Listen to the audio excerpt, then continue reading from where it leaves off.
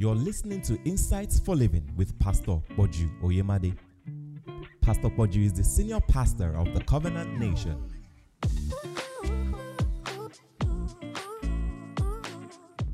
Welcome this morning, and we'll continue our teaching on the subject, what really makes faith work.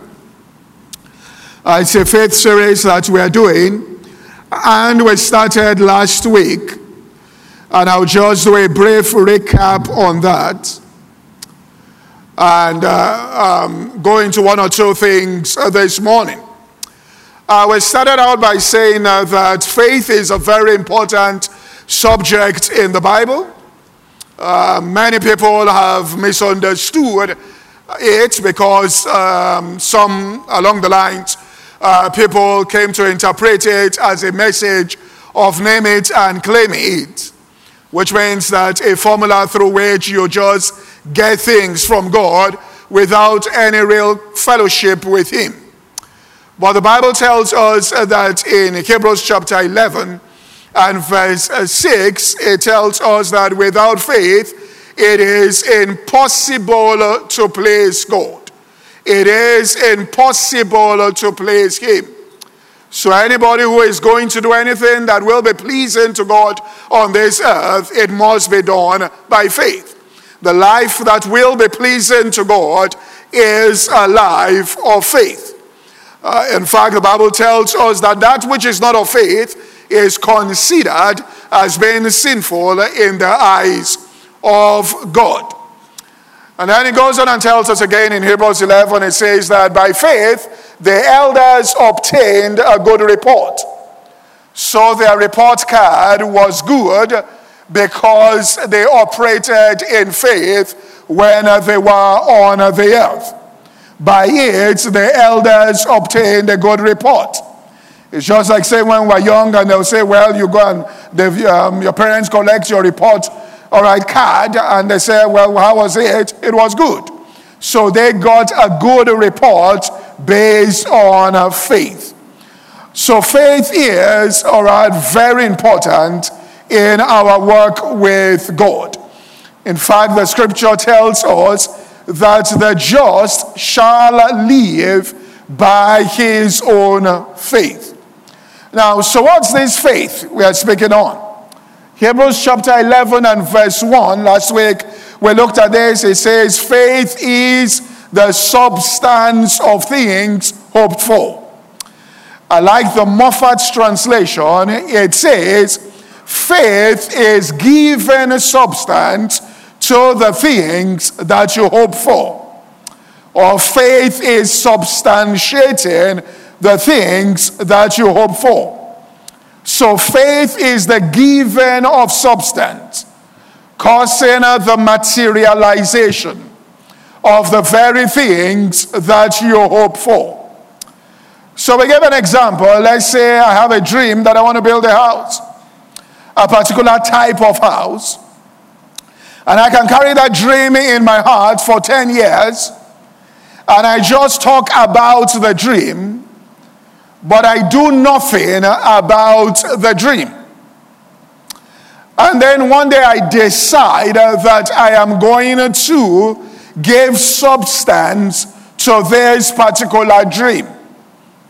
So I go out and ask, and why do people not give substance to their dreams? Because they keep making excuses, saying that the time is not convenient. And convenience in time will never, ever, which means the time will never become convenient for any dream that God has placed in your heart. It is the necessity to get that thing done that compels action. And then when you begin to act, as they say, every other thing will align, and the resources and the people to help you will start showing up. But you must take a step first. Lazy people, as described in Proverbs, it says the slothful man will not go out because he says there's a lion in the street. And he will stay on his bed, and the Bible says, turn on his bed as a door turns upon its hinges. It's actually in scripture. In other words, there is always an excuse. The slothful man said, there is a lion in the way, a lion is in the street. It's laziness. And verse 14, it tells us that he will stay on his bed and do nothing. All right? As the door turneth upon the hinges, so does the slothful man turn on his bed, and he will do nothing about his dream. The Bible says, whosoever observes the wind will never take the first step. And whosoever regards the cloud will never utilize the opportunities that are right before them. So faith is the giving of substance. I start substantiating my hope and giving it substance. What's the first way I do that? I go and ask, how much does the land cost? And then I do my own budget and realize that I've spent in the last 3 years, all right, on consumables, things that I did not need. I've spent more money than the actual amounts that I needed to buy the land or to get a land. So I begin to substantiate that dream. I put myself under some financial discipline. I tighten certain areas within my life and begin to, save money. Now I'm substantiating it. And I do that for a period of time until I have enough, and then I go and purchase a piece of land. Now I have started to give substance. So faith is always an act. Let me repeat this. Faith is always an act. Let me say this again. Faith is always an act. If we look into the scriptures, we will find out that the people of faith always did something. The Bible says Moses left. It says Abraham departed his father's house. Noah built an ark. Abel offered a more excellent sacrifice. Always an action. Now define what this action will be as we go on. So it tells us in Ecclesiastes chapter 5 and verse 3, that is through a multitude of business, a dream cometh through a multitude of business, which means many steps that the person will take. But a fool's voice is known by the multitude of words. How do you know somebody who is not going to do anything about it? They just keep talking and talking and talking. A person who talks too much is not going to, take any action, and they're justifying it just with words. And because people misunderstood the message of confession, they thought that just saying it and talking about it was actually, a step towards the realization of it. In this message I will show, there's a difference between a confession of your hope and a declaration of your faith. That when faith is talking is different from when hope is speaking. Faith talks, all right? But faith, we'll see this, it is an affirmation of what you believe. But then when it comes to faith, we'll see that it's a declaration that is done in a certain way. So faith is always an act. And the dream will come to pass through a multitude, it says this, of business or steps. Now, so let's take this one step further here. It then tells us in Proverbs chapter 24 and verse 13 and 14, it tells us that my son, eat honey because it is good, and the honeycomb because it is sweet to thy taste. So shall the knowledge of wisdom be to thy soul when you have found it. There shall be a reward. And what's it? Your expectation shall not be cut off. So it takes the knowledge of God's wisdom to know what to do, which means it comes to pass through a multitude of business, but this is not guesswork. You have got to know what to do. For it says wisdom is profitable to direct.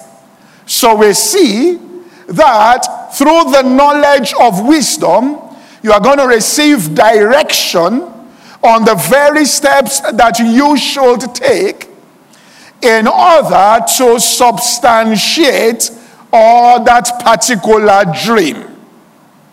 So you have a dream, and that faith which substantiates it is always an action. But it is an action which is based on obedience to the wisdom or the instructions that God has given to you concerning that particular dream. It's not just, any activity where we are just guessing and trying to do several things, but it's God showing us what to do, and then you take those steps, and in taking those steps, you substantiate, all right, the hope that is set before you. So we'll say this again, that hope, all right, is the dream. Faith are the steps that you take. And that's why James said, I by my works, I will show you my faith. That it's impossible to demonstrate or to show faith to anybody without works. He said, but I by my works, the steps that I take, I will show you my own faith. So a person of faith is not slothful, rolling on the bed and making excuses. They get up against all odds without, all right, the wherewithal, but they are armed with instructions from God on the steps they are to take in order for that particular thing to come to pass. That is the capital that they have, God's wisdom. For he says that wisdom is better than gold. Instructions are to be chosen than fine gold. It says, take hold of instruction, it is your life. Which means that when Jesus wanted to substantiate, all right, the dream that he had to feed the multitudes, all right, Philip came and said, this is the amount of money that we need. But Jesus had heard the instructions from the Father on what to do. Somebody came and said, look, let them depart. He said, they need not to depart. Go into the crowd and whatever you can find, bring. And they came back with 5 loaves. He knew, the Bible says, what he would do. This is the substance that entered into his heart. So what I want to show is how you get this substance, or how you get, all right, this wisdom, all right, to get things done. But all things are possible with God. All right, any dream that is really inside your heart, you should start reaching for it today. Not by doing foolish things that you think, all right, will cause it to happen, but to understand that I can get into the presence of God, and this is what I want to show, and I can get the instructions from God. I can get the knowledge of wisdom. Time will never be conducive for the fulfillment of a dream. Never be conducive. All right, if it's going to be done by faith, then it has got to be done against what we're talking about, what we say, the environment and what the environment is saying. And so when people begin to talk about the environment and make excuses, the Bible says that it's a manifestation of slothfulness. And the way the Bible talks about slothfulness is different. All right, which means someone who is making excuses. Now, so second point here. We said, all right, this is what faith is. So it's a very practical thing. It's a person receiving the instructions, knowing that all things are possible, and this dream can come to pass, and I can start substantiating it now. Which means I can start downloading the instructions that I need now and start doing something about it. That's giving of substance to it. When they needed to wine in the feast, Jesus received instructions that the way to do it is to fill the pots that are available and empty with water. Anything that you are reaching for, what God will tell you to do is within your reach and accessible to you. That is the beauty of God's wisdom. So never give up on any dream, and it is not. Don't ever. What you need is what the Bible calls the knowledge of wisdom. I'm sure we get to it here. So, The second thing that we said last week is do not mistake your own desire for what the Bible calls hope. Now, your desire is saying something about that hope, but it is still not hope. Hope is an expectation that you have that is based on what God said to you. Let me give an example. If you desire that I should come and have lunch in your house this afternoon, it's your desire. So you sit down and say, it's my desire. Let's just say that, let's just say something. Pastor likes Liverpool. We have Liverpool plates. It's our desire that he will come one day here and I have to just inject Liverpool into it. All right. And it's your desire. Now, you go home and it's your desire now. Tomorrow morning you call me and say, Pastor, you owe me an apology. I said, why? I said, we desired that you should come to our house yesterday to have lunch, and you did not come. I said, this is the first time I'm hearing about it. So I don't owe you an apology. Why? Because I didn't create any expectation. Now, but if you told me and said, we want you to come for lunch, and I said, I'll be there at 2 p.m., then with my own words, I have created what? An expectation. It is no longer just a desire. It is now what? An expectation. And the expectation has come by reason of what I said to you. Now it's an expectation. So hope is an expectation that is based on what God says to you about the things that you desire. So your desire, we said this last week, you have to take that desire to God in prayer. And what God does is that he opens up the word and shows you things in the scriptures concerning that desire that you have in your heart. And he now creates an expectation there, which is what is called hope. So hope is not what originates in you. Hope is what God gives to you, right, by a promise that he makes to you. And then faith is the process or the steps you take for the realization of that particular expectation. So we saw in Psalm 119 verse 49 and 50, it tells us that, remember thy word unto thy servant, upon which thou hast caused me to do what? Hope. So remember thy word. So if I tell you I'm coming this afternoon at 2 p.m. and I don't show up, and you call me tomorrow morning at 8 a.m., you will say, remember what you said to me after service. In other words, you won't say that it's my desire. You say, remember what you said when I met with you. You said you were going to come at 2 p.m. In other words, I created an expectation through a promise that I made to that individual. So hope is different from desire. But it's from our desires that we now receive hope. All right, which means you have desires on the inside of you. And then you take them to God and God says, this is the expectation here.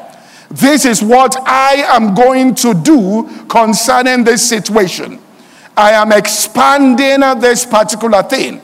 It's just like you going to meet, let's just say this, a very wealthy person and say, well, I have this idea and I want you, all right, to invest in it. And this is what I want to do.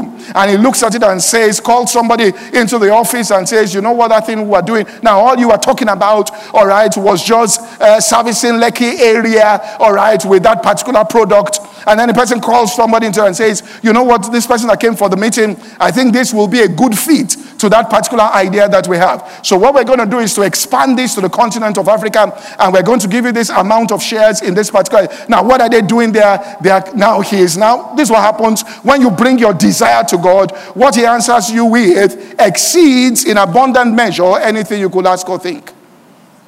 Do you get what we're saying? So he creates a massive expectation inside your heart and expands it, all right, to get there. Now, so here's the first practical step. How do I get these things from the Bible? The answer is simple. E.M. Bounds, the spelling of that name, you may want to get his books. He has one of the strongest books on the subject of prayer. E.M. and then Bounds, B-O-U-N-D-S. He said, to have prayed well, I read this in school, is to have studied well.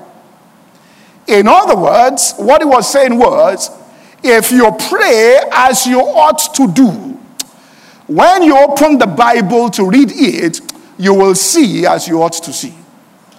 That failure to see things in the scripture is actually a failure in the place of prayer. So what you're going to do is to carry your desire in what is called intense prayer unto God, and asking him to show you in the scriptures so you have an expectation. Show you in the scriptures there what this hope is. And if you pray those things through your desire, in other words, you start praying and you're getting to a place where your mind is still wandering, but you're refocusing your mind and you hit the gusher. And you get a release, that's the only way I can say it, in the place of prayer concerning it, so that you now get into a river and you're just flowing in prayer, and now the thing is carrying you. You are no longer the one using your effort. It's just push. You can go on for another hour because you've gotten to the flow. You have gotten a release concerning that thing. If you open the scriptures immediately after that kind of outpouring of the Spirit into your heart, and you open into the places in the Bible, you say, where do I read? Just go to where you can understand. And go to where, if you can't understand Leviticus, don't go there. If you don't understand Exodus, don't go there. Go to where you will understand, where the words are simple, and take it and open up the scriptures. All right, the word will begin to speak to you. It won't take 1 week, where the expectation will be clarified inside your heart. Now, I want to share something quickly this morning here. Romans chapter 9, concerning these verses 1. All right, let's start from verse 1 here to 3. Paul said, I say the truth in Christ, I lie not. My conscience also bearing me witness in the Holy Ghost.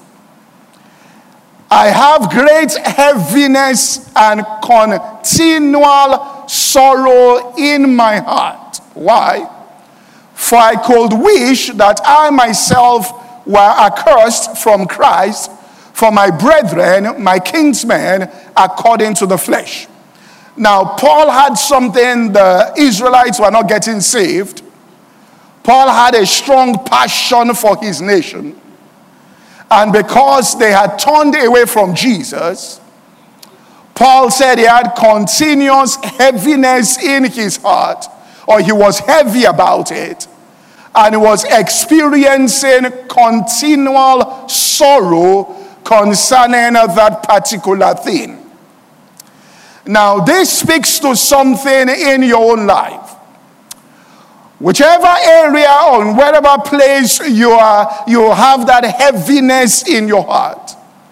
And you're experiencing continual sorrow inside. In other words, even if it's like you started a business or something, and the things are not going the way that they ought to go, or things are not going the way they should go, whatever it is, that is giving you, creating heaviness in your heart, and causing that continual sorrow, which means you can meet with people, greet them, laugh, but there is just that thing like drops that goes into your soul.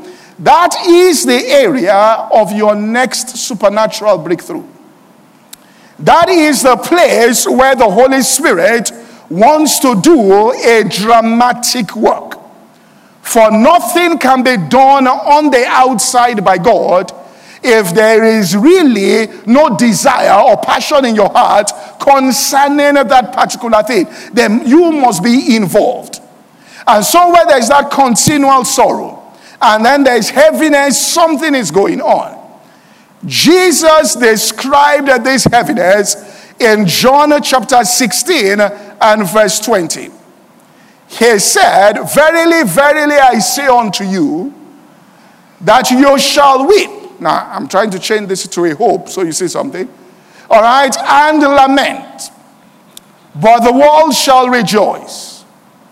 And you shall be sorrowful, but your sorrow shall be turned to joy. Now, One man's level of sorrow might be another man's level of joy. Do you get what I'm saying?